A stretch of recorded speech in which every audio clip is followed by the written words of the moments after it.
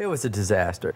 Oh, sure, there's going to be Troll 2 fans. They're everywhere lined up, and they're going to be lined up for sure, like they are at the screenings, and they're going to all want our autograph. Have you ever seen Troll 2? Oh, you're missing it. It's the worst film ever made. Worse than any of these films ever made here. Have you seen Troll 2? Do you like really bad movies? Yes. Yeah, but that's what this one is. Oh, right. It was rated on IMDb as the worst film of all time. Oh. Troll 2. I go, you can't piss on hospitality. I won't allow it. Like that, So I have to look out for that. Yeah. And when I yell at him like that, then that becomes a famous line in the movie. We've had about between 15 to 20 screenings in the States, and they've sold out. Yeah? Yeah, so. Oh, do you reckon on here it'd be the same as it, I would have thought? I'm sorry? How would you reckon that on here? Selling out here? Come again? Who wants my autograph? Does anybody want my autograph? No one's freaking gonna come. We've come 15,000 miles and nobody's gonna come to this table. You gotta laugh, come on. What I took away from that is, Troll 2 only attracts just that special group of people that, know about the movie. Same thing with the horror conventions. It's a different audience. The only thing we have to fear is itself. No. Be afraid. Be very afraid. There is nothing to fear except God. Whatever that means to you. Do I look like someone who cares what God thinks? Why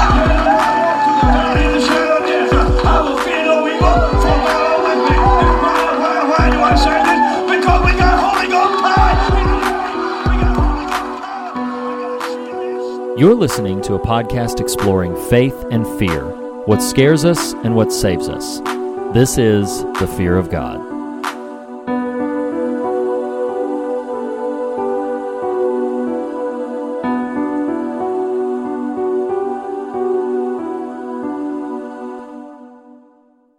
Hello! Welcome back to your favorite podcast at the intersection of faith and fear, where every week we discuss what scares us in order to find what saves us. This is the Fear of God podcast. Speaking to you right now is one of your hosts, Nathan Rouse, and typically with me is fellow co-host Reed Lackey. And guys, he was here a minute ago, but he got kind of personal and he criticized my gingivitis levels, and I don't know.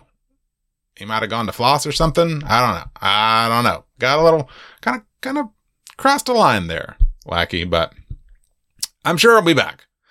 In the meantime, allow me to welcome you listeners back to the show and this final entry of our patron voted series, our current patron voted series. That's right. This series and almost all of the series we are covering this year are voted on by our patrons. Join them and you too can vote on what films we cover. This particular series, titled Docu-Scared, has been covering horror-themed documentary material.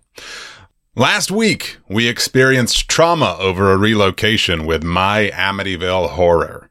And this week, we are visiting the local dentist in the town of Nilbog as we discuss the documentary, The Best Worst Movie.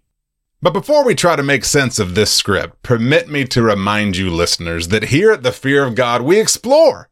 We don't explain, except for right now when I explain that you can find every fog and Fear of God thing imaginable at thefearofgodpodcast.com.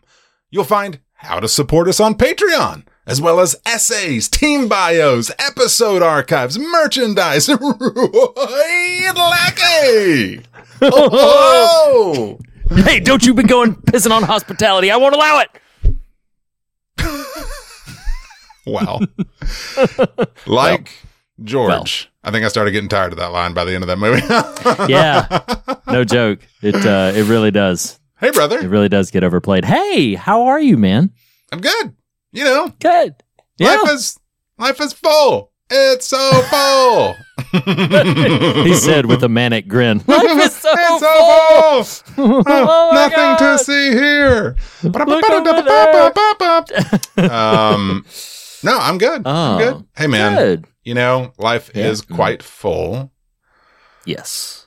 but you know, that's life. That's just what it's what it is. You know. So there's a line that I don't cite very often, but man, I love it. I love the TV show Cheers, and one of my favorite little bits, and maybe it needs like a little bit of character knowledge to do it, but I'm going to cite it anyway just in Do case. it. There's Just a do it. scene Just go for it. where these two Got a lot to characters get like through.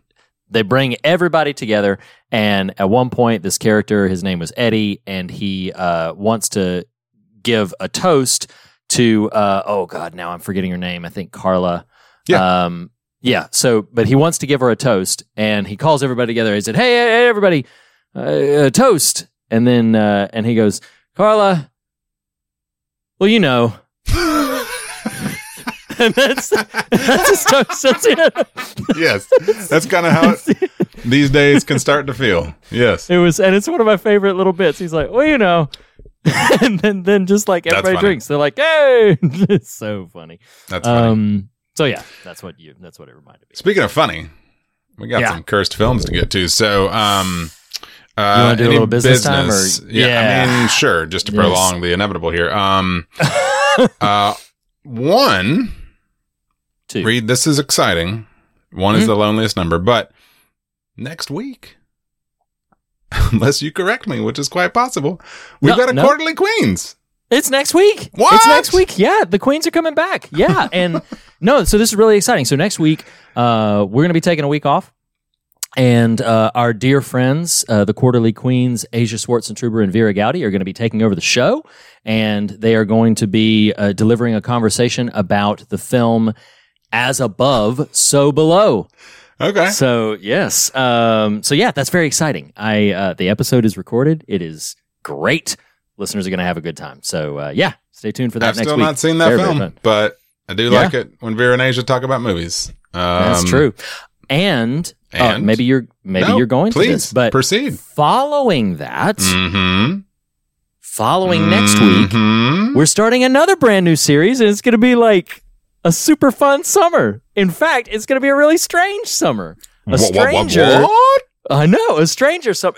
One might call it the summer of Stranger Things, if you will. So some of our listeners there who don't like Stranger Things are like, "Come on, give me a break." Like, I like this show. Y'all are testing my patience. But those of you who love Stranger Things, it's going to be great. So starting, obviously next week is Quarterly Queens, but the week after that, we are going to be starting for the patrons, a series-long run through season 4 of Stranger Things.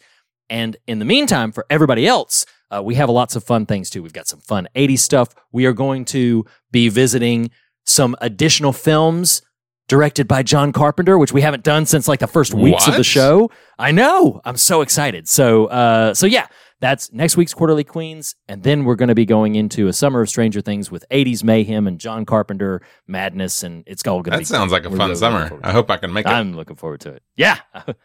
Well, yes. I hope you can too. That got dark, but hope Vecna don't get me. Yeah, so we got that. Join Patreon, y'all. Yeah, do that. Do that because these cursed films are pretty good. I like. This might not be the one to buy in on, but the cursed films have been pretty good. TV Guideposts are fun. It's what you get. You get bonus audio swag in your ear hole. Audio swag when you join Patreon. Speaking of, to the Patreon Mobile.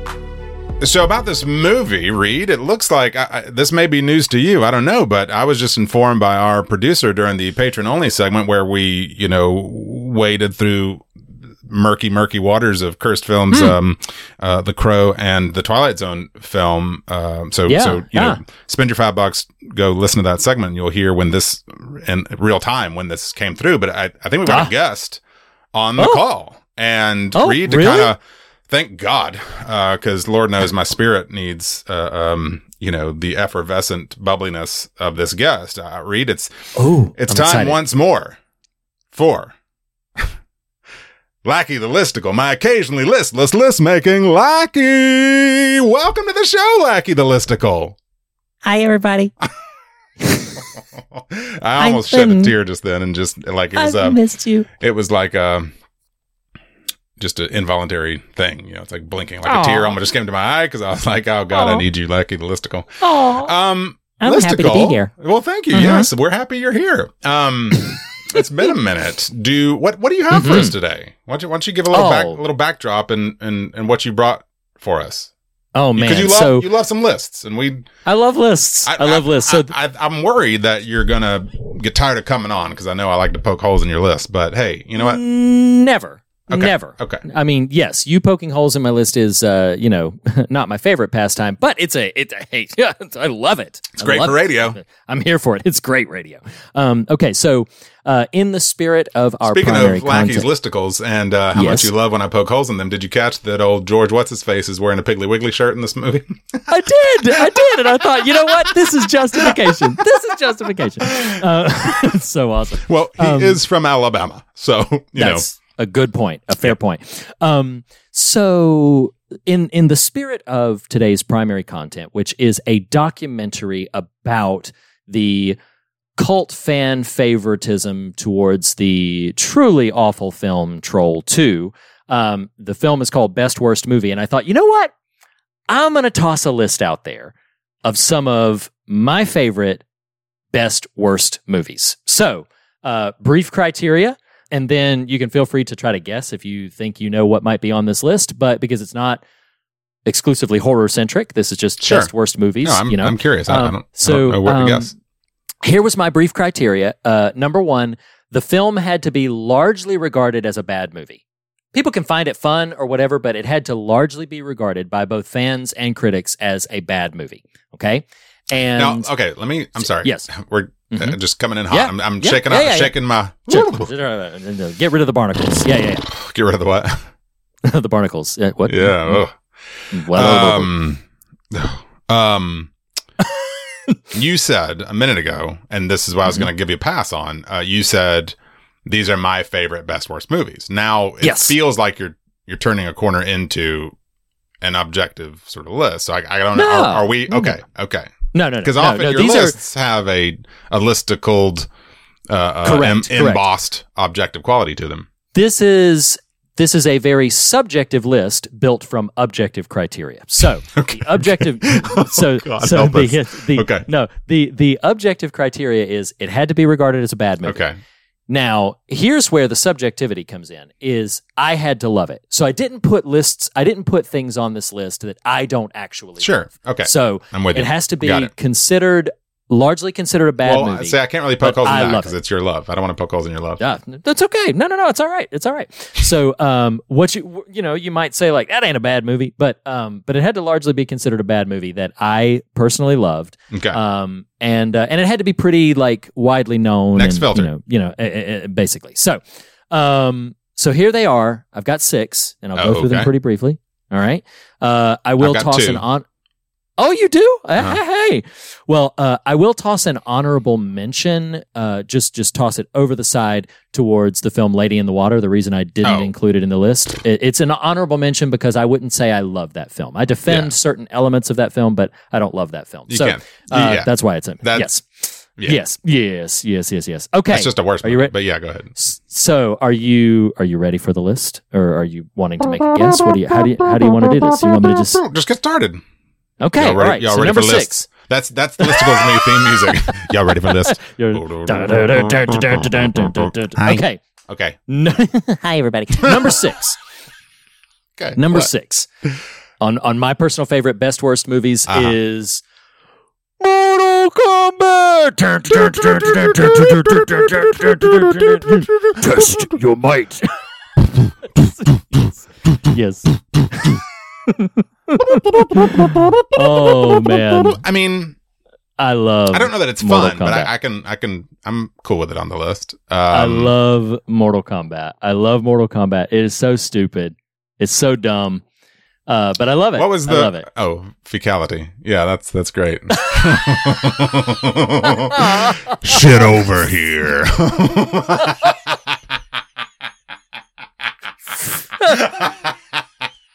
And the list is done. That's it. No, that's it. Okay, it's fun after all. I take it back. All right, so number 6 was Mortal Kombat. Okay, you know what? I'm going to interject because I've referenced on the show before my senior project in high school that I made. That's a movie called Shout that was a spoof of Scream where the killer killed people with Shout laundry detergent. Well, in one particular killing, the Mortal Kombat music enters and he does what we called his dance of death. He would do a little jig after he killed people, which is like totally the type of killer I would be or would make. The Mortal Kombat music plays. Yes. Okay. So awesome. Mortal Kombat. Presumably we're referring to the initial like 94-ish era. Oh, the 95 one. Yeah. 95. Okay. Yeah. The 95 one. And case in point of why like I had to love it for it to make this list. Mortal Kombat Annihilation is an objectively far worse movie, but I don't like watching that movie. That movie is just terrible and not fun. Well, see, I got to ask, this one have you recently watched the 95 Mortal Kombat? Like, does your enjoyment hold up? It does, but in that campy way. Okay. So I watched it prior to the recent. I think it was last year. Well, you're asking the question. I know, because I want to have a conversation with my friend. I know. Last year when the new one came out, the new production, right? I refreshed myself of the 95 original, and so that is when I was like, yeah, this is campy and it's fun and it's silly and I enjoy it. And Christopher Lambert plays Raiden and it's just awesome. He's like, I don't think so. It's great. It's just it's awesome. Your soul is mine. Okay, all right. Number 5 on this list. Mm-hmm. Okay. Number 5 is a film that might be a bit of a curveball for people, but is the film Evan Almighty, the sequel to Bruce Almighty starring Jim Carrey. Yeah. So Evan Almighty, I will just mention why I love it. I mean, Steve Carell is funny. It's got John Goodman in it. I like the people who are in it. But one of the reasons that I love it so much is that tucked away in the middle of this very, very dumb, ridiculous, absurd family comedy is a bit of profundity that I still think about and actually have absorbed into my life and philosophies and theology. And that is that there is a character in it, and I'll share it here in case people don't want to watch the movie to find it out. There's a character here who, obviously, as you know, in the Bruce Almighty and Evan Almighty films, God is an actual character who actually converses with people. And played by Morgan Freeman. Yep. And there's a moment in it where Evan's wife, played by Lauren Graham, is very distressed and distraught because her prayers are not being answered. And God, in a moment, comes to her and says, when somebody prays for courage, do you think God just zaps them with bravery, or do you think he gives them an opportunity to be brave? And when somebody asks for their family to come together, do you think God just zaps them with a lot of loving, tenderheartedness, or do you think he puts them in a situation where they can make the choice to come together? And that struck me as so profound in the middle of this really, really dumb movie, and it has been, a point of challenge and conviction for me along the way that I've really carried with me. And so that's why Evan Almighty makes the list, is because I love that thing. So, number 5 was Evan Almighty. Number 4 is the one, the only Masters of the Universe, starring Dolph Lundgren, Frank Langella, Billy Barty. It is Courtney Cox. I haven't seen that since it came out. It is so bananas. And as an objectively good film, does not hold up. It is so bad. But God, I love it. I will. When do you feel like the last time you watched that was? Now. It was at least a couple of years ago, but I would put that on right now if I could. I would watch that. I love that film. It's stupid and ridiculous, but I just love it. Hey, man. Frank Langella is just like playing for the cheap seats, man. It is just, it's really absurd. I'm going to interject this story, not because it has to do with He-Man, but because of the feelings that this conversation is conjuring for me. So, hey, man. Yeah. You just made a comment about turning on, like, I'm just going to go watch Masters of the Universe right now. And like, just like the feeling of just turning on turning a movie for, disposable usage. Yeah. And the other day I was at the office and there's a like-minded peer there, one of a few, and we were castigating another person who had not seen The Truman Show. And this person is roughly our age. Mm-hmm. And the person who hadn't seen it is someone I would have thought was a movie fan. And so I was like, oh, you've got to go see The Truman Show. Or you've got to see The Truman Show. It's a really great movie. And I told the story of how in high school, when that came out, I think that was in high school, that 97-ish, somewhere in there. Somewhere around there, yeah. Regardless, maybe whenever 98, it did come out, I went to see it, maybe even by myself, because I just do that. And I came out of the theater, and some friends were going in to watch a subsequent screening. Ah, okay. And I was like, I really loved that. Can I come with y'all? And Reed, I walked right back in the theater and watched it again. And I got teary. Wow. I was like, wow. What was that like? Mm-hmm. I love my life. Yeah. I love it. Love all it's full, right? Sure. But just, Carla, you know, right? It's a full life, but yeah, I don't know I don't know when that will happen for me again, when I could just be like, I walked out of a movie and I liked it so much and I saw some people going into it. I said, hey friend, I'm just going to walk back in. I'll join you. What a world. So yeah, He-Man Masters of the Universe. What's the next on your list, Listicle? Indeed. Okay. Number three. Debated about this one because I do think fans regard it as very, very good. It's super ridiculous, though. It's super ridiculous, but I watch it every year. It is a staple of my holiday affection, and that is starring the one, the only Arnold Schwarzenegger. Jingle All the Way is my number 3. I think that movie haven't seen that one either. absurd. Oh my gosh, it's ridiculous. You got Arnold Schwarzenegger and Sinbad fighting over a Turbo Man doll. This baby, but no, like they are traipsing all over town to try to find a Turbo Man doll because he forgot to buy one, and it's Christmas Eve, and it is ludicrous and is ridiculous. But is it a tumor? It's not a tumor. Okay, it's not a tumor. But no, it's I love it. I watch it I can't get enough of it. I love. You got 2 more. So that's my number 3. Yes. Okay. Number 2 and number 1 may come as no surprise to anybody, and these 2 are horror. So, number 2. Yeah. I've got a third number one. 2 on my list. Yep. Okay. Number 2 on my list is the one, the only, the ultimate.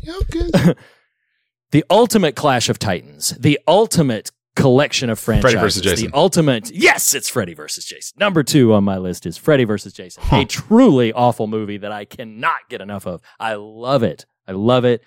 It also would make my list of something like I would watch that right now. I'd watch that to wind down at the end of a long day. I love Freddy vs. Jason. So that is my number 2.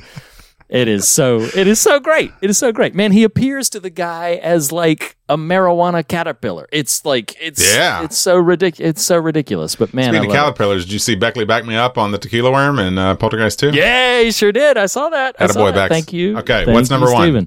Hang on. Oh man, it's horror. Oh man. If you get number 1, I will applaud you. I will slow clap you right now. Is it? But it's tonally comedic or tongue in cheek or cheeky? It's tonally comedic. Yeah. Have we covered it? Yes. Oh, nuts. Oh, nuts. Ernest Scared Stupid. It is. There it is. There it is. That is. Can't stop Nathan. Pew, pew, pew. I know the lacking. Number 1 is Ernest Scared Stupid. There is no better. That's fair. Okay, best, worst movie. That suits the list. Love it. I love it. I'm not. It is. Yeah, sure about a couple my of those, best but it's your list, so I'm going to let you have it. And you pitched it as faves, so I can't knock that. I've got 3. One that might not qualify as worst, but it is because like there's a fine line between guilty pleasure and favorite worst, right? Sure, of course. The only one that fits that, the other 2 admittedly are critically bad, is Pee-wee's Big Adventure. That. Oh, that's wonderful. Right. That's what I'm saying. Is it's like wonderful. I would argue with someone that it's bad, so that's why I'm sort of. Yeah, I do think Pee-wee's Big Adventure. Yeah, I do think Pee-wee's Big Adventure is pretty highly regarded in terms of just like as a Tim Burton's first feature film, and I love it for it. Oh my god, I'm gonna go start a paper route right now. Oh my god. Okay, now these categorically are worst, but they're my best worsts. Okay. Okay. 1. Nathan the Notary showed up. He did. Just because honestly, it's because I wasn't thinking and I wrote down as a question for you, like, what's your favorite best worst, not knowing you were architecting your list that way. Okay.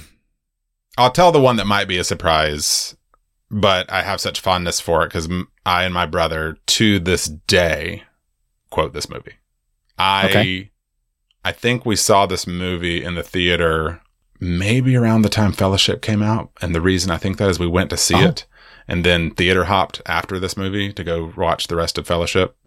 And then I just rewatched this once it came out on DVD, like, I don't know, 5 or 7 times. It is Kung Pao Enter the Fist.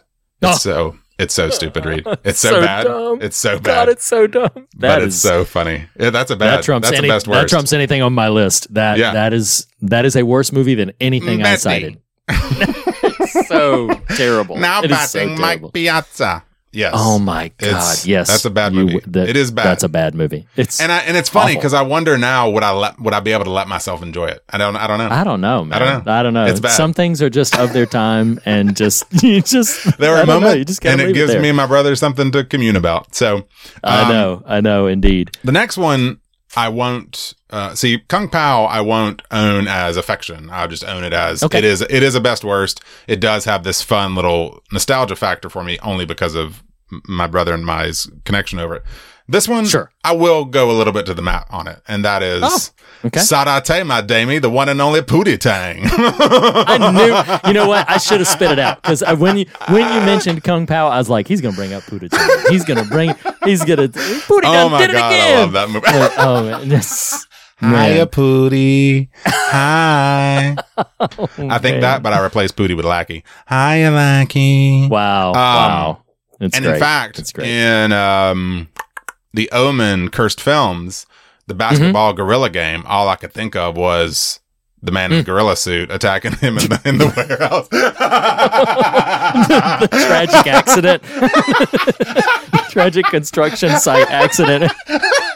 And the gorilla comes running into the thing. It's so ridiculous. It's so stupid. Oh my God, it's so stupid. That is the work of genius. Man. It's hot too. It's hot in here. Oh man. Oh yes. Gosh. That's hysterical. Man, I'm glad we did this.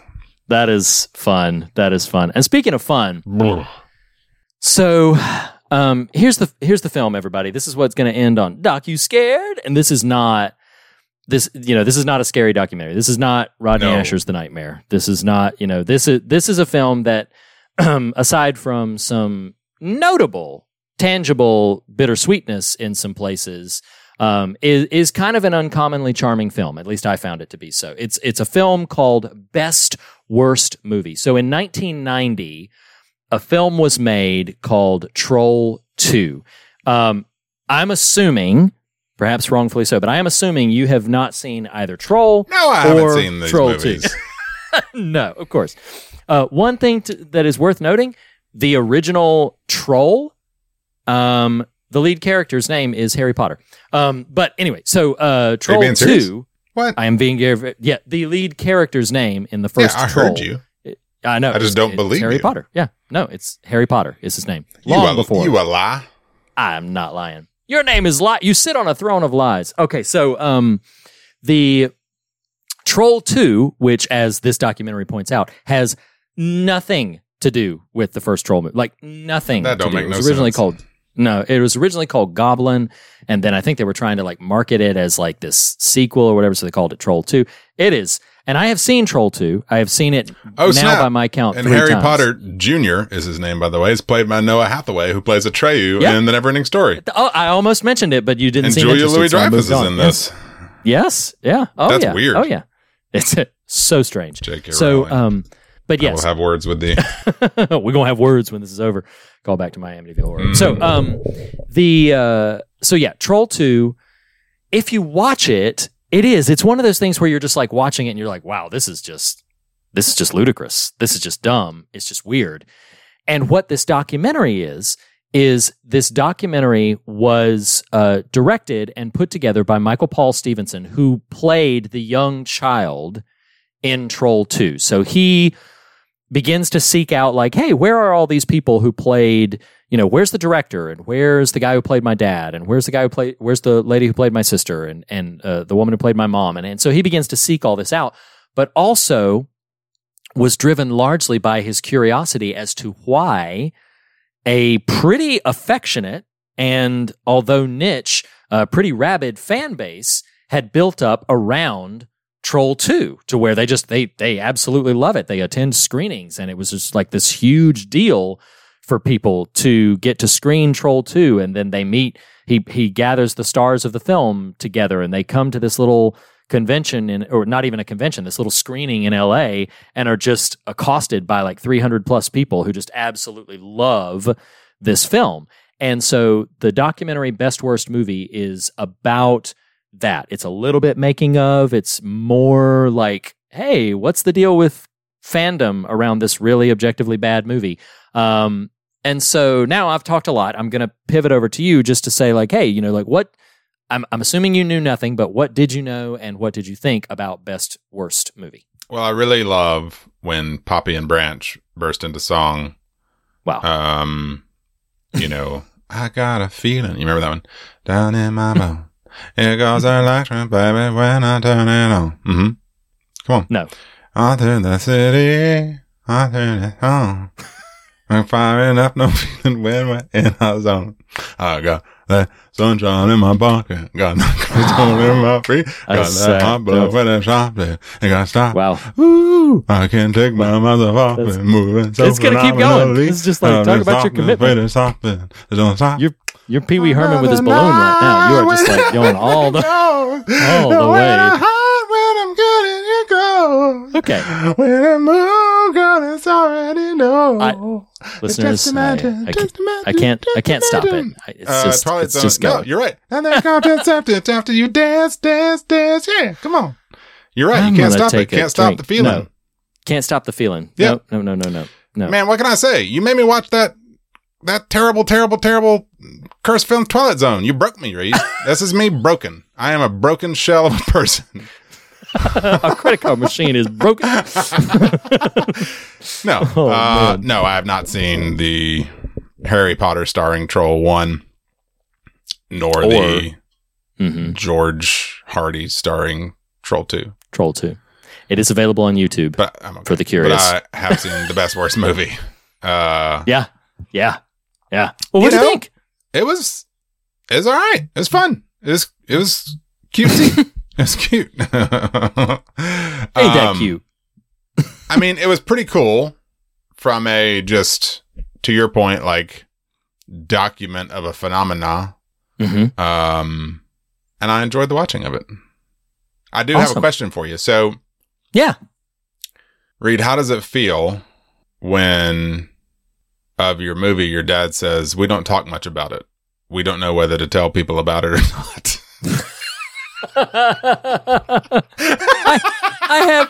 I can relate. I can relate to this. I know this feeling. Yeah, that was funny.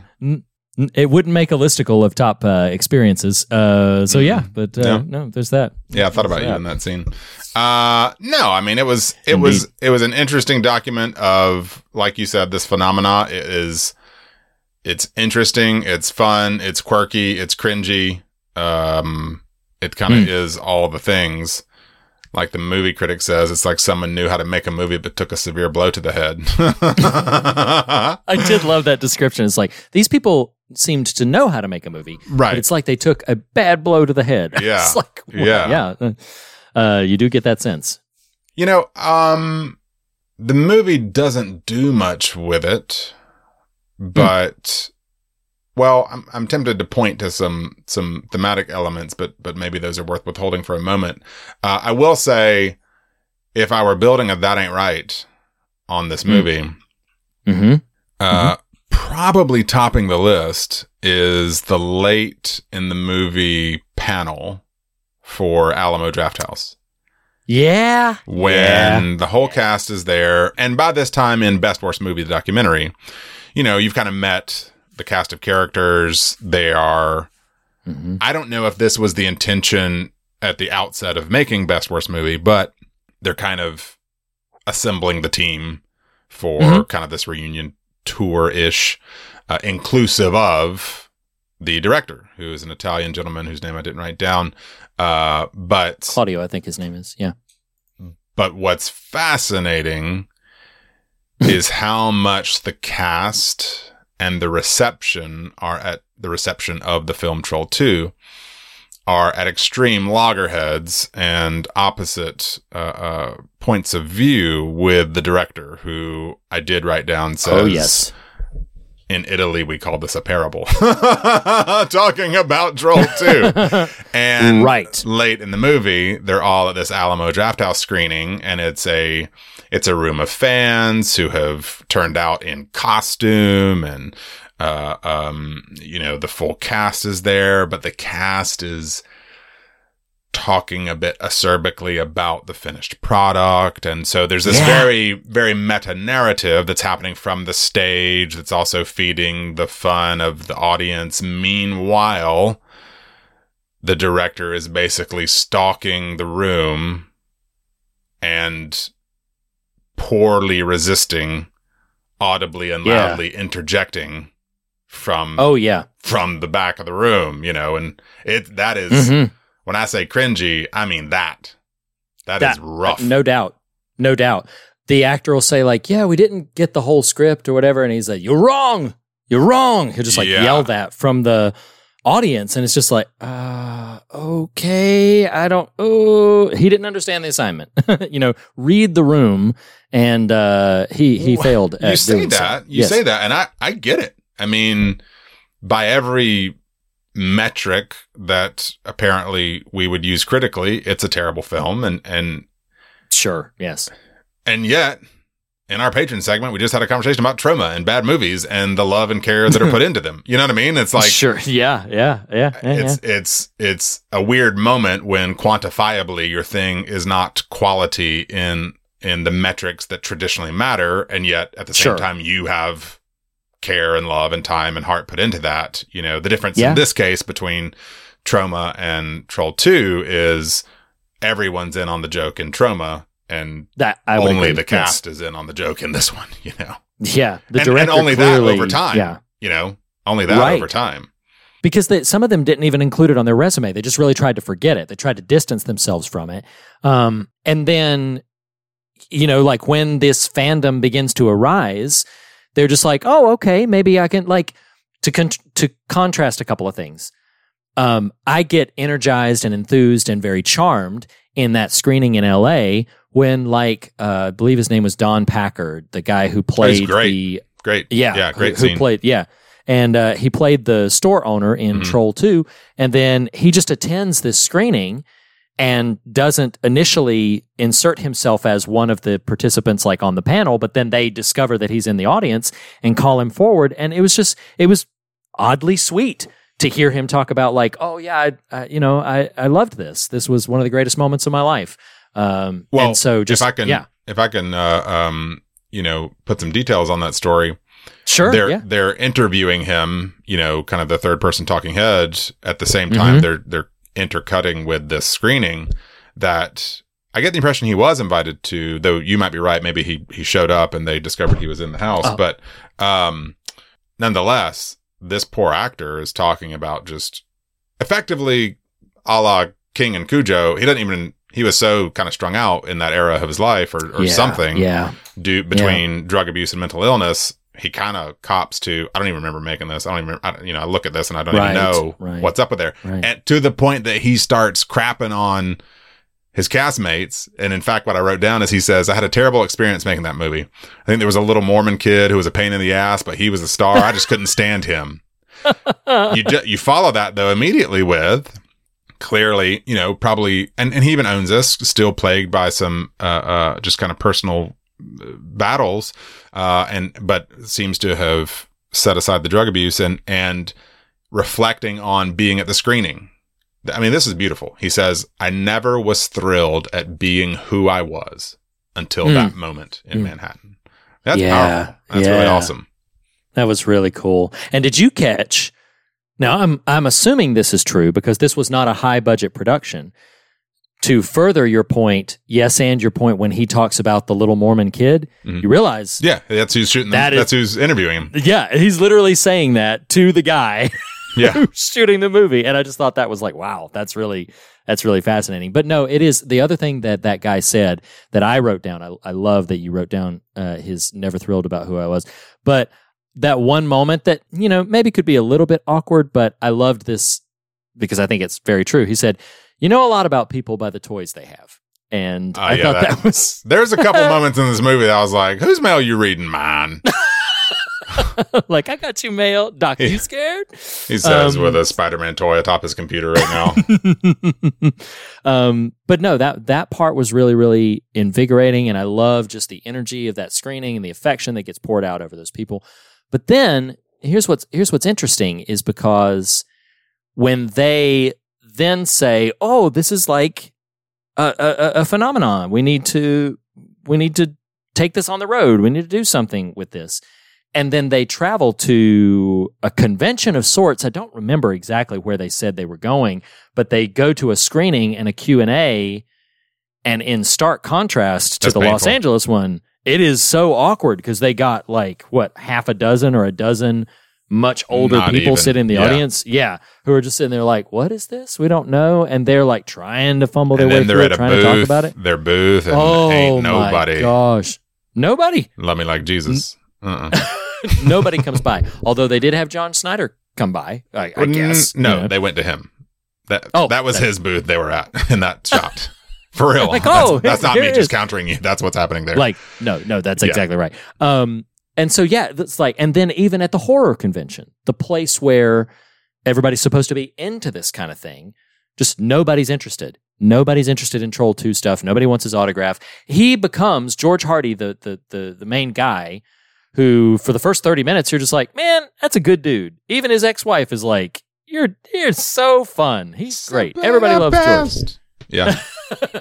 But then he has to become like a pitchman for Troll 2 at these conventions. And then it turns, I mean, I don't feel ill towards him, but like it turns to where he's clearly uncomfortable and not happy being at this horror convention. Yes. Yeah.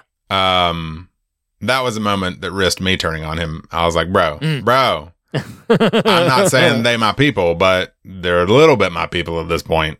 And because it, to your point, Troll 2, which is at least categorically would be considered quote unquote horror or schlock or whatever, kind of, put in the, where was it? Oh, nuts. Where do they put it? Put in the holy section of the video store, is, there's going to be a lot of bleeping on this episode. Thank you, Reed. Sorry, kids. You're welcome. But, you are right. And your generous diplomatic take is he was out of his element and uncomfortable. Yeah. Yeah. It was also, for me, I was like, bruh, back off when you say stuff like, how do people like this shit? It's nauseating. I'm like, I don't even totally disagree with what you're saying, the ideas, but they still people too, George. They got you got a whole legion of folks getting their jollies off at Troll 2, whatever it is parable. Let people have their things, George. Let people have their things. Oh man, but no, I'm with you. That was an interesting moment. I gotta shout this out. It's we're just kind of bebopping around the movie, but it is so funny when. Well, two things. I'm bumping up to another one that I didn't plan to tell. So. Oh, okay. Remember my Shudder problems with Leap of Faith, right? I don't know. Yeah. I'm me and my technology are not super friends right now. And, super friends. I started Best Worst Movie, and this movie begins with a dude in his kitchen making a protein breakfast shake. Yes. Talking about dentistry. Reed, I checked. I was like, did I click the wrong thing? I don't know. I went to read so it's on the TV. About 2 minutes in, I'm like, I don't have time to watch the wrong thing right now, y'all. And so on my phone, I pull it up and I'm like, George Hardy, have they said his name yet? I don't know. Okay. And then I go look at his face, like, okay, it's at least the same guy. Okay. I know what I'm watching now. But what I was building to, or what I started with, that was just hysterical to me, is a scene of him. They're pitching the community screening. This is late, probably the second half of the film. And there's just a scene of him chatting this lady up about coming to the community screening. Like, have you seen it? Like, don't get me wrong. I don't know that I could be married to George Hardy, so I kind of get it. He's got a little bit of that Ted Lasso kind of energy. It's like a little too much. You're a little coming on a little strong. Mm-hmm. But he's good. He's a good pitch man, until he's not, and then until you're worn out. But he's talking to this lady. It's in a professional setting. He's in a tie. Are you coming to the screening? You should come to the screening. Troll 2. Have you seen Troll 2? It has a flirtatious vibe to it. Mm-hmm. Mm-hmm. You come to see Troll 2. I was in Troll 2. You're going to see this worst movie ever made. You're going to come see it? You're going to come see it? There's going to be a screening. Pause. Okay, now we can talk about your treatment plan. It's a dental patient. It's a dental patient. It is hysterical. Yes. It's hysterical. Yes. I laughed out loud. I was like, that's classic. Oh my God. That is funny. Yes, it is so funny. I love that moment. I knew that's where you were going. You see so much because, like, you just think he's just talking to people like friends or out and about and thing. He's like, anyway, we'll talk about your treatment plan. And I'm like, oh my Lord. He's just hitting up all the patients. Like, you should come to this movie. You should come to this movie. He may be a dentist, but he's a salesman. Solicitation. Yeah, solicitation. Right. He's going door to door, handing out the flyers for. I love the moment where he asks his daughter. He's like, "Will you put some of these up in school?" I don't want to, Dad. Yeah. and she's like, "They have them up at the school." Yeah, it's really funny. We can tiptoe towards some theme stuff, but we got to just goodness gracious, sweet, poor, just. Oh yeah, I know where you're going. There is a special place in heaven for old Margot. Holy cow. Yeah. And you don't get it until you get it, and you're like, oh my word. Yeah. And it's very apparent that she has been put upon in terms of life circumstances and conditions and perhaps a bit of personal mental health battles and something, but but yes. Right. It's very apparent that there's a lot going on there, and that this poor woman is just kind of up against it in everything. And I didn't know how to feel. Well, to be completely transparent, the feeling that I had was pity. Sure. When she talks about like, oh yeah, I'm gonna, like I don't really. They ask her like, do you want to do things? Are you still acting or whatever? And you can hear her make effort to avoid just simply saying like, no, I don't do that anymore. Right. Like there's no version of that. She'll say it in a way that's like, I don't really have an agent right now. And then she'll talk about cataloging thoughts by watching movies and having thoughts about them and everything. And if there is a moment in this that you talk about the cringe of the director, and that is absolutely the right word for it. It's like when the director's on scene, I'm like, be a little more self-aware, sure. Like if you can, And then with Margot, it just, again, a feeling of pity and sympathy of just like, oh, this poor woman and just everything that she must be up against in her life and days. And that is pretty bittersweet. Before I kind of understood the depth of her struggle, so in other words, it was comedic until I realized, oh, this is pretty heavy. But it is hysterical. And I do think it's objectively hysterical. So her mother lives with her. The mother is aged quite so. Well, like a Christopher Guest mockumentary is George Hardy, the young man who's the director, played the little kid, and Margot are recreating scenes from Troll 2 in Margot's den, and you get this Mike Schur office style John Krasinski look at the camera in the background from the old lady who's clutching her head because she can't handle what her life has become. It's hysterical. It's hysterical. That is classic. Oh, it is so funny. It is so funny. And did you catch that like a couple of times because George was getting made uncomfortable because like he would try to put on his coat and apparently that old woman would be like, why are you putting on your coat? It's not going to make him leave any sooner. I'm like, wow. Okay. Yeah. They didn't show that footage, but woo. Oh, man. Yeah. So there's some tough moments. Tough moments there. Indeed. So I have something that I'm interested in maybe tiptoeing into some greater depth, but I want to yield a bit. If you had a question or if you don't, then I have something to lead with. But tell me where you want to go. What you want to do? Okay, all right. So here's what I called this film at the onset an uncommonly charming film, and I would even go so far as to Best worst Right, movie. right. Yeah. Not Troll 2. Best worst movie. And I would even go so far as to say that in certain places, in certain moments, it's even an uncommonly inspiring film.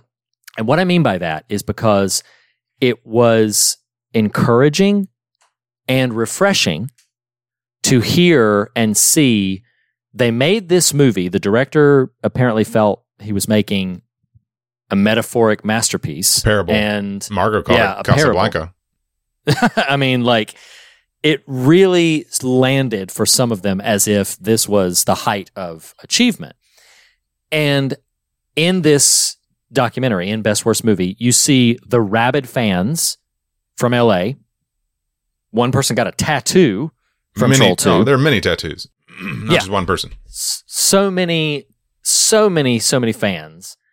And then they go to these other horror conventions and it's crickets and there's just nothing. And clumsily making my way through this, what I was inspired to be reminded of is that art finds its audience. And I'm not restricting what we define as art, and I'm not restricting what we define as audience, but I was encouraged by the whole art finds its audience. And it was, I dare say, uplifting to me to remember okay. So not everything has to be. I mean, there is a place, and thankful for it, for your Avengers Endgames and for your Top Gun Mavericks. There is a place for those things, but not everything has to be that, because the connection that the rabid fans of Troll 2, the connection that they have with it is profound and strong. And this is a favorite thing to them, a thing that they cherish, a thing that dare I say becomes personal and that it holds profound meaning for them. And I found that observation to be really uplifting, because I have this feeling, this sensibility, that a lot of what hinders people wanting to put themselves out there, or people wanting to do things if they have a creative idea, or if they have something that they want to start, or something that they want to put their hands to, I feel like there's this profound pressure that you have to have permission to do so, that you kind of have to have an outlet, or you have to have some validation or something. And that's what I walked away from with Best Worst Movie, is I'm just like, you know what? Put it out there. Put it out there. Like who cares? And I say this sincerely, who cares if it's not flipping Top Gun Maverick? Who cares if it's not, That's a good movie. Top Gun Maverick's a wonderful movie, but who cares if it can't achieve the heights 10 Gs. of certain things, right? Because if it's done, and another theme that sort of kept cropping up as people were talking about why they loved it was they called it authentic, they called it sincere, that it was non-cynical. And one of the things that I thought is I'll never forget this element that Stephen King talked about when he talked about why certain writers or certain creative artists really strike big and stay in the cultural ethos for a long time.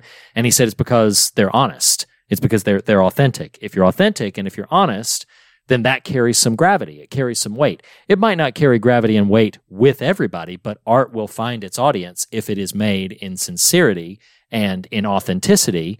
And it will find its audience. And I just found that to be, again, uncommonly uplifting to see in this dumb little exploration. Not Best Worst Movie is not dumb, but Sure. Troll 2 as a dumb exercise lands with people and, doesn't land with everybody. That's the other definitive thing. I'm grateful for the inclusion of the conventions that don't go well, because it reminds us that this is not for everybody, but for the people it's for, man, it is for them and they love it. And it's almost like a relationship between art and audience. And that relationship, that dare I say, intimacy, is real and is authentic and is meaningful and is really kind of cool. That was my takeaway. I don't know what you think about that, or if that's that's too generous of a take on it. But No, Reed.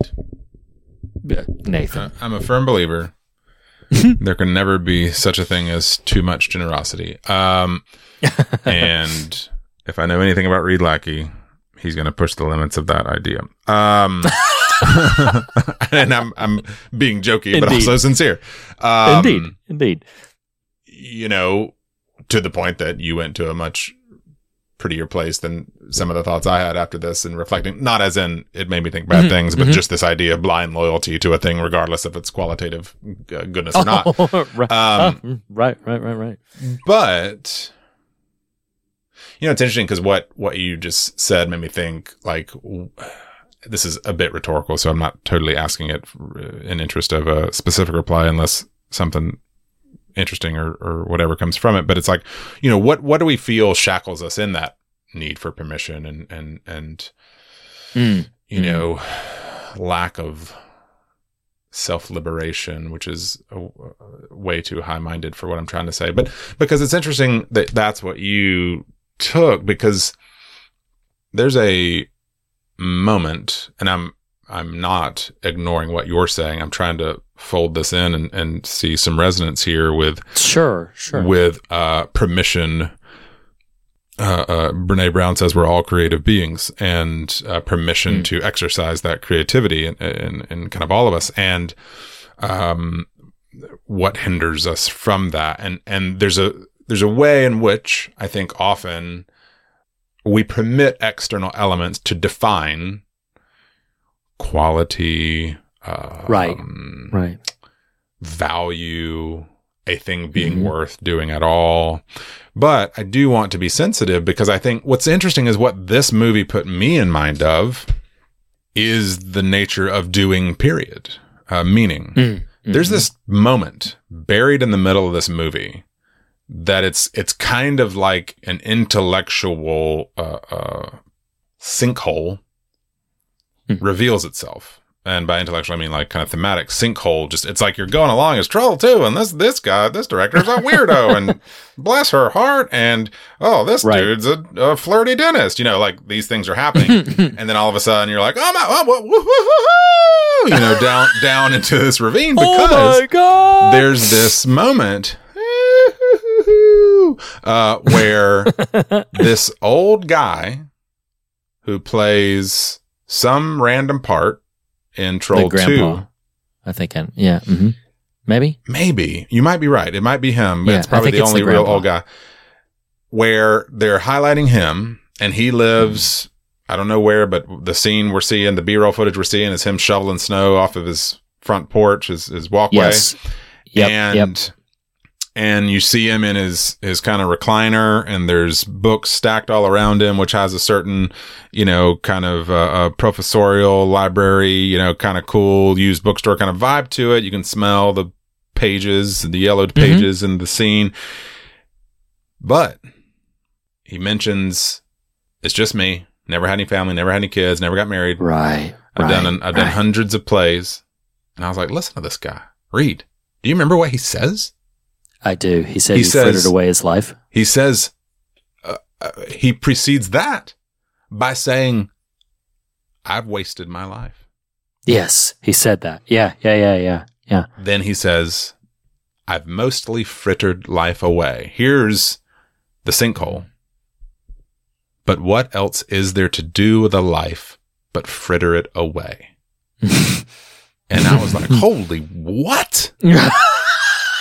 Like, and that's like, it's kind of like if you just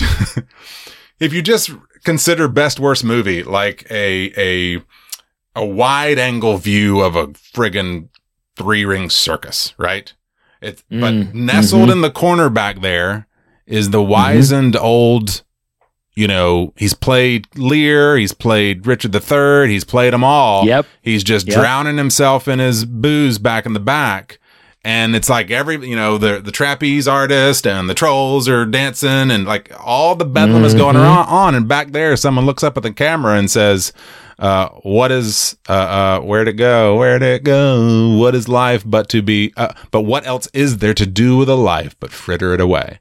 And I was equal parts astonished, intrigued, and offended all at the same time. Because what's fascinating to me, Reed, is, and I've thought a lot about this in the 24 hours since I watched this movie. Before watching this, you know, I am just at this weird moment in life where I think about all the heavy things all the time. And I don't know what the hell to do with it. And it'll like the weird character design in Troll 2, you feel like a kid with your feet stuck in the plant pot. That's a really good reference. You're welcome. Yeah. I do pay attention. You did. Because you're just stuck. You should and watch you're Troll like, 2. I'm not going to do that. That is definitionally frittering one's life away. So many better ways to spend 85 minutes. But I was saying to my wife recently, because I listened to Smartless, and this is relevant. There was this episode, their 100th episode, Bradley Cooper was on, and it's, Will Arnett and Bateman and Sean Hayes and Bradley Cooper, and all these just luminaries of people you love. You're like, God, I love these people. These are just, you look up to them. Folks like you and I who kind of maybe once at least aspired and or still a little bit due to that kind of life and world are like, man, these are just cool folks. And they're like buds, and it's really fun listening to them. But also now I'm a little wistful and teary because I'm like, damn, what? Am I like this old dude sitting in the corner being like, well, what is life but meant to be frittered away? And sure, yeah. And at the same time, I'm just struck because it's like, this is what I meant in response to your thematic thought is what binds us to the plant pot, right? Like what? Not because don't hear Nathan, don't hear Reed, don't hear listener, because, well, if you just got that story and you got to get it on paper, maybe, maybe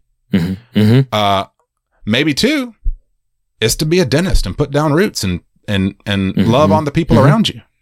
Yeah. Yeah. Maybe it's to do a 5 years running podcast where you act like a doofus with your best friend. Like, yeah. But my point is, there's something scary about what I think is the call to contentment and peaceability and the rejection of need to accomplish and to achieve and to stand out and to be noticed and to be seen and be heard and to whatever. Like, because that poor old dude literally says, Reed, I've wasted my life.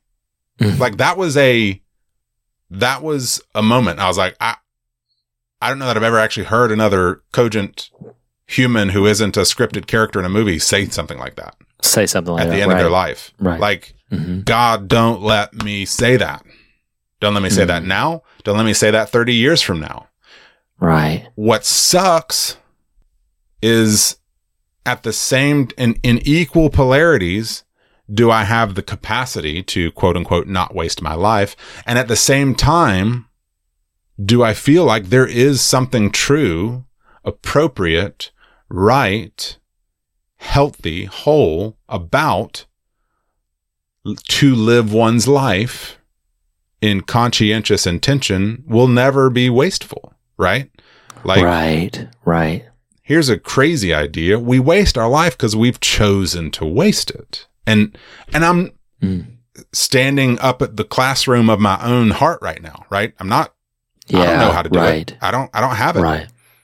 But I need to hear someone say it out loud, like the Shakespearean crone voicing from beyond the grave saying, it's Marley, right? And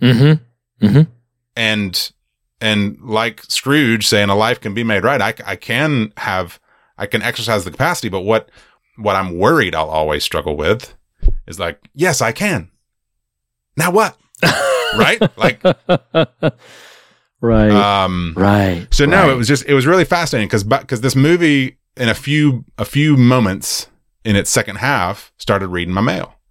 It's George standing around his kitchen table being like, I wanted to do this thing. I think I could have been good at that, like this real, like wistful sort of lack of contentment Which again, I'm actually not judging him for that moment. I'm saying that's a very real human moment. No, absolutely. But it just, he wanted to be an actor. Yeah. He didn't get to do that as a career. Right. And the problems we can cause for our spirit, the capacity to ignore the need for attentiveness to the things around us, the people around us who need us and love us. Right.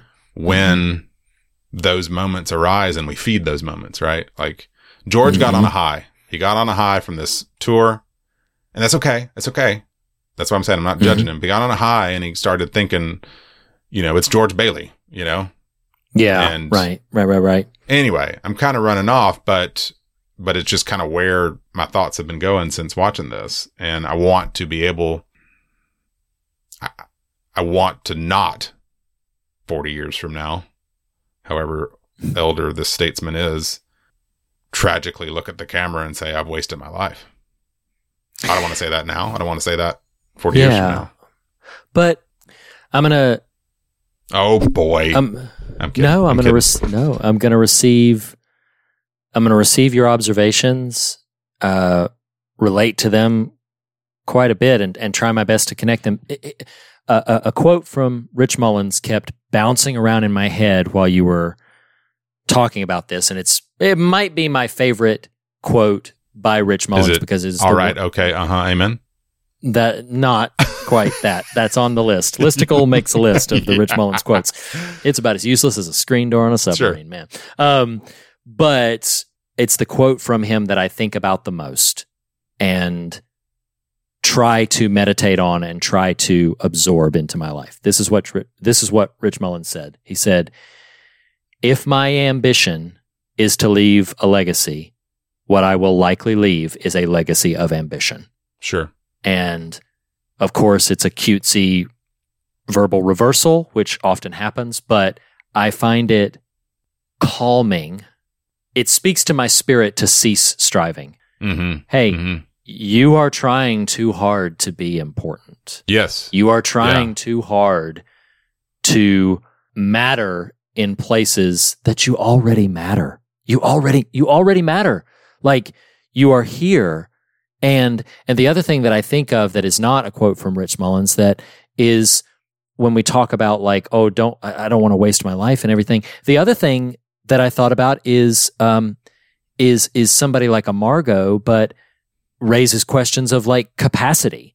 There's a certain degree to which some people are simply not going to have the capacity to even make determinations about how they're going to spend their time, because this is the lane that they're in. This is what they do. And I'm challenged and convicted by ableist thinking that would say like, and I have moved far, far away in my personal thoughts from the way that a lot of times Christian language would sometimes say like, are you using your gifts for God, or like God's given you a gift, and I really I've pivoted so much in so many ways on language like that, because so many times I have said this for years and years and years, and I will say it again with conviction right now, that God does not love you for your potential. I have said that before. I say it again. The God loves you, end of sentence. Not for your potential, not for the qualities of certain reciprocation or transactional things. You mean it's a little bit of broken theology to say God doesn't loves you too much to leave you the way you are, or whatever that sort of... Yeah, that's it. You know what? There's another thing making the social media rounds right now, and I promise I'll bring this back. No, and I promise I'll bring it back. I can't quote it because I didn't save it, because it kind of made me mad, and I just kind of bypassed it, but people think they're clever, and I'm sorry if this comes off as insulting, and I'm sorry if any of you have shared this, but I don't like it, and if you have shared it, take it's it just me. Who are these people you're talking to? Who are these people? I don't know what you're talking about. But there's something where they share this little like text block where it said, hey, when Jesus ate and drank with sinners, again, I'm not quoting it verbatim, I don't have it in front of me, don't want it in front of me. He said, when Jesus ate and drank with sinners, he wasn't doing so to like affirm their identity or affirm their lifestyle. He was doing it to call them back to him, and he was doing it to call them away from a life of sin. But here's the thing, is like that's what they say. And here's what I wanted to say, Nathan, and I'm so passionate about this, and I'm trying not to ramp things up as the episode's already gone long. But what I so badly wanted to say is like, hey, hey, can you stop for a minute and think maybe the only reason he shared a drink with them is because he wanted to share a drink with them? Right. Have you ever Yes. stopped to think that Yes. maybe there's no agenda? Have Right. you ever stopped to think about maybe just a cup of wine or broken bread together is satisfactory and contentment of itself? That you are eating and Is the drinking grace note. with. It is insignificant except that it Yes. happens at all. And Exactly. I do want to, I don't think you were making this assumption, but I do want it for the sake of clarity on the record, as it were, is I actually wasn't saying, in case it got heard that way, that the discomfort that I was caused by the old man saying I wasted my life was that now I've got to do more, be more, put more out. It was more just like, oh my God, what a tragic place to get to when that can be said with sincerity. And if anything, I do think I want to, if and where and when possible, eschew legacy and ambition in favor of presence, in favor of contentment, in favor of breathing, in favor of being, in favor of sharing, in favor of partaking, in favor of joining. And to your point, it's like, but what you're identifying is, again, it's so fascinating. I don't know if you are a smart person. I'm going to call you a liar if you say, I knew this is where we were going to land in this series anyway, Nathan. No. I just think it's fascinating that in assessing and sort of studying and marinating and meditating on the documentary form, that what it has inspired is conversation about, as people of the way, to quote you quoting the author a couple weeks ago, that mythology is not the answer. Mythology is not the path. Mythology is not how to operate. Now, I do think metaphor helps us make sense of the world and even God and in each other. Like that's appropriate and helpful to just sort of make sense of super big things we're not really kind of in ourselves able to make sense of. But when you turn metaphor into myth, into grandiosity, you forsake the enjoining of spirit, the breathing together, the partaking together. Reed, I thought about this so much right after, dadgummit, it was in relation to, I think, a DocuScared entry about the nature of what participatory faith looked like. And it was, troubled individual or not, the Mel Gibson character in Sign saying, breathe with me, with his son upon him. Like that image is faithfulness. It's not X, Y, and Z accomplishment or task or sup with sinners so that. Right. It's breathe with me, eat with me, drink with me. Yes. Period. And that alone will never be wasteful. Yeah. In that context.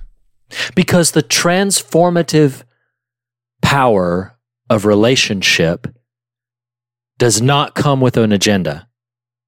That's the part that I find so mysterious and find so convicting, is that we always... Say that again. I gotta sort of receive that. The transformative power of relationship does not come with an agenda. Yes.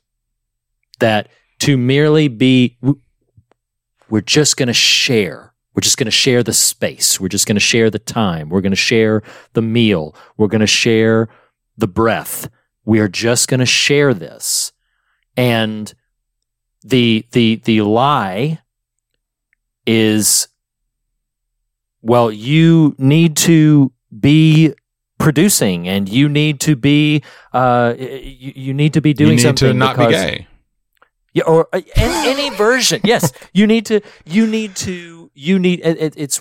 what Brennan Manning had said. He said, that he used to look in the mirror and say, "I will not should on myself this morning. I am not going to." You should. Sure. He said, I got it. It just took. I saw the beat. But it's like I am just simply going to, like, God, what a freeing thing to realize, like, oh my God, there is no agenda here. The Lord fearfully and wonderfully made me, to fearfully and wonderfully make me, and that this space and this beauty and the relationship that we have with the world around us and with our peers and with our friends and all of that, that if we can reach the place where that is not merely a transaction to some greater end, and this is not to devalue if somebody's like, man, I really want to make a movie, or I really want to write a thing, or I really want to put something out there. And that's not to devalue those spurnings in your heart. What I would contend is please, please, please do not feel as if the sum of who you are will wrap up in those things, or that the personhood and what you have to bring to the world around you is only going to have meaning if there is a thing that you could point to. But the person, your presence here, what I am continually confronted and encouraged by is just that, no, that means so much more than just what comes out of it as tangible product. Like, it's not product. It's just sharing the time, sharing the space. Now, listeners who aren't patrons and didn't listen to the Cursed Films discussion, this will be a little bit lost on you. But you know what Legacy and Ambition get you? Mm-hmm. Twilight Zone, the movie. You know what being with and joining in and partaking alongside gets you? Dumb old Troma, right? Yeah. But yes. Yeah. It's a crude juxtaposition. It's perhaps a crude contrast, but that keeps coming to mind as we're talking about these sort of, because when you were just saying, if you want to do X, Y, and Z, my impulse was just to be like, well, do it because you want to.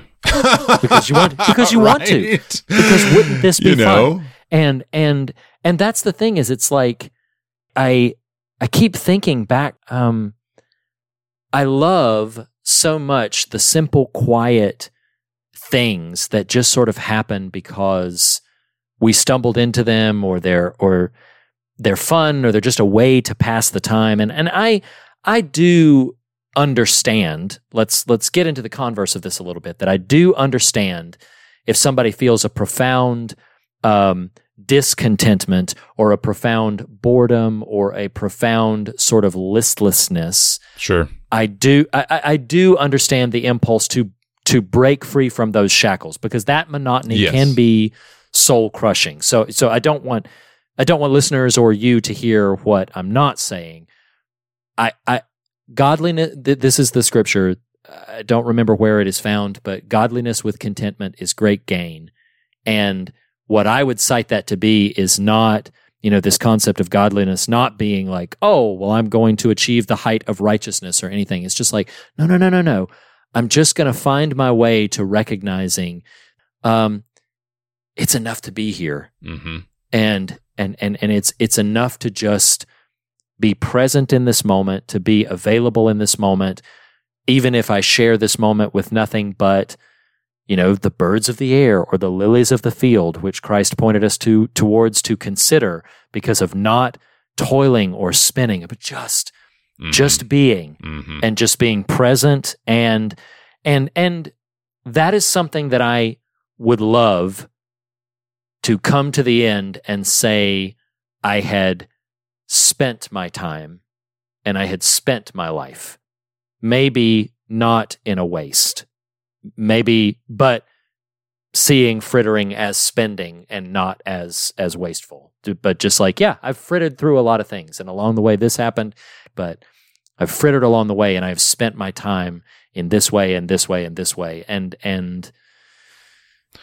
I want it's funny. Maybe definitively as my final sort of premeditated idea here, as I'm pulling from notes that are pinging as you talk, it's like, you texted me a phrase yesterday that kind of wove itself into my thematic takeaways of Best Worst Movie. And you shared with me via text yesterday, and it just, me bringing it up here is just going to give us a cause to share it in the Facebook group when the time comes that this episode releases. Okay. This scene from the couple years old now Pee-wee movie off of Netflix, which despite my love for His Big Adventure, my ambivalence on his Big Top, I haven't seen this Netflix entry. But what you shared was this one scene, and it's hysterical. And it's a moment in this movie. It's a oneer, as they call it. Paul Rubens as Pee Wee Herman on this Amish farm. I don't even know the context of the scene, the outer context of the scene. But the moment is just him in frame with this blowing up, an overlong amount of time spent blowing up a giant balloon. Yes. And this is probably a 5-minute scene. Yeah, it's at least 3. Yeah. I mean, it's probably, we'll split the difference and say 4.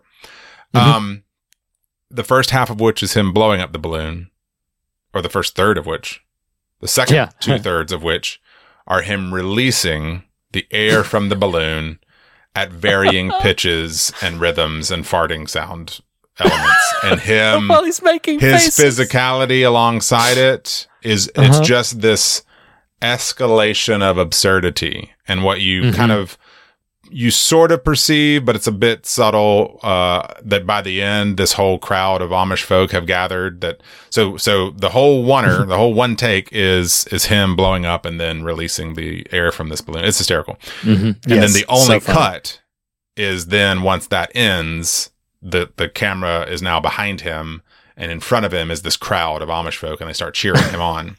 And Reed, this is how we're gonna. I'm choosing make an executive decision how we're going to end best worst movie conversation.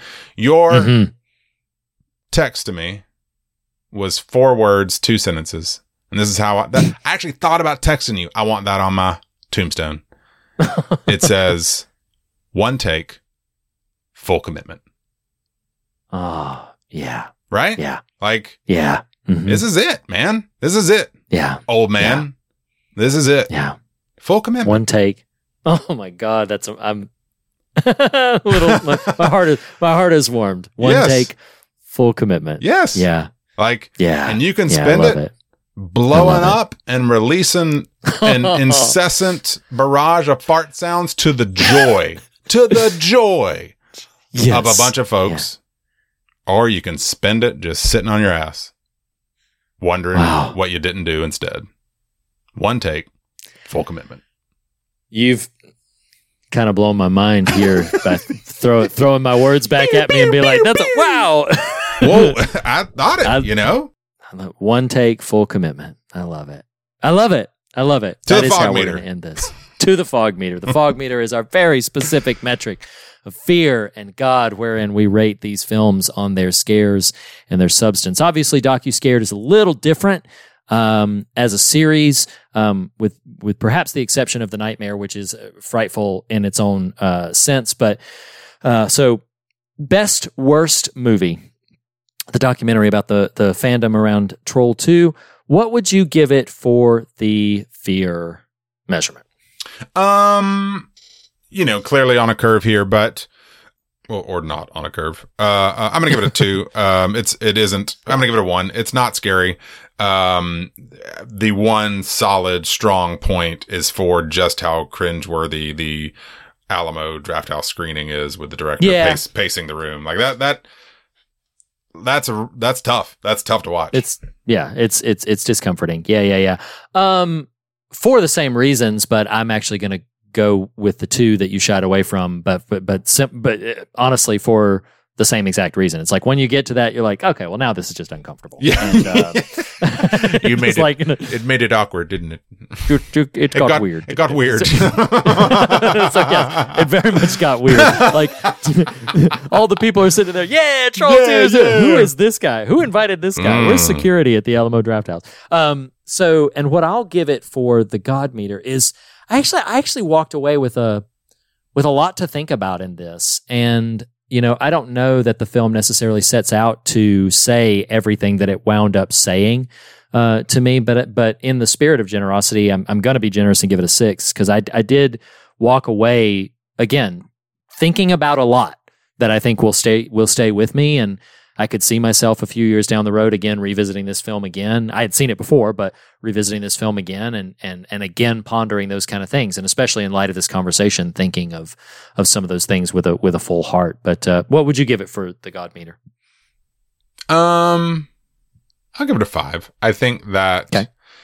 Anytime you are documenting real people being themselves, who these real people shared a thing and kind of are reflecting on that, some natural introspection and reflection are going to happen in that context. I don't think you said something along these lines, but I don't really assign much intention to thematic profundity that might have been had, if only because I do think that elder gentleman's statement coming in the middle of the movie is like, oh, you had something there. I don't know if you just knew that, but Yeah, right. So yeah, I'll give it a 5 just because, there's some inbuilt substance to people discussing their ambitions and legacies and ideas and thoughts and place in the world.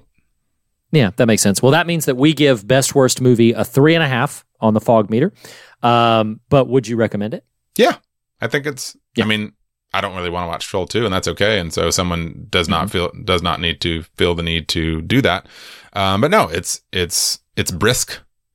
It's fun. Yes. I do think I recommend Best Worst Movie.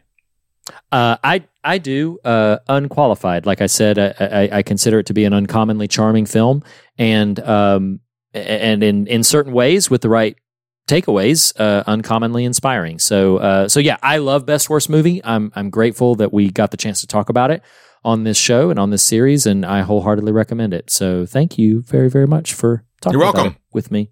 I appreciate it. Next week.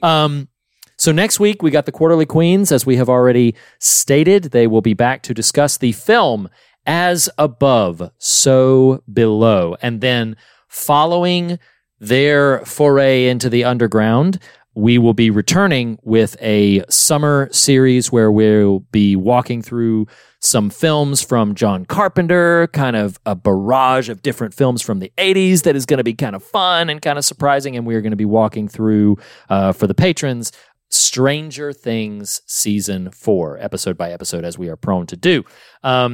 Listeners, thank you so much. Episode by episode. Wow. It's just, to call them episodes is a bit, I mean, it's like an episode. It's like someone saying, hey, have you listened to the podcast, The Fear of God? And somebody like, I like podcasts. And them queuing it up like 2 hours. No, thank you. Like, what are I doing? So yes. Anyway, yes, we are going to be covering that following next week's Quarterly Queens. Thank you, Nathan, as always. And thank you, listeners, as always. Thank you for frittering away your time with us. It is meaningful to us, and we mean that from the bottom of our hearts. And as we say on every episode, the fear of God is the beginning of wisdom, but not the end of the conversation. And in that spirit, we encourage you to fear nothing else and be on your way rejoicing. We'll see you next week, everybody. See you guys.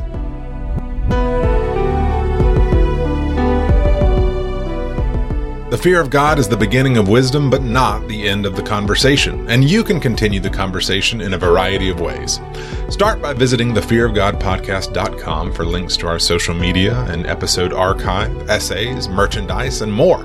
If you love what we do, consider becoming a patron by visiting patreon.com/thefearofgodpodcast, where you will unlock exclusive bonus episodes, extended standard episodes, online events, and so much more. Special thanks to Jacob Hunt of TracerMatula.com for our artwork. Our assortment of talented musicians, Andrew Nelson, the Island Family, and Jackson Harper for our varied show tunes. And to Lee Wright and Reed Lackey for our theme music. Special thank you also to Tyler Smith at morethanonelesson.com. Lastly, be sure to subscribe to us on your podcast platform of choice. And if you listen to us through Apple Podcasts, we would greatly appreciate a rating and a review. Thank you for listening, and we'll see you next week. Hi, everybody.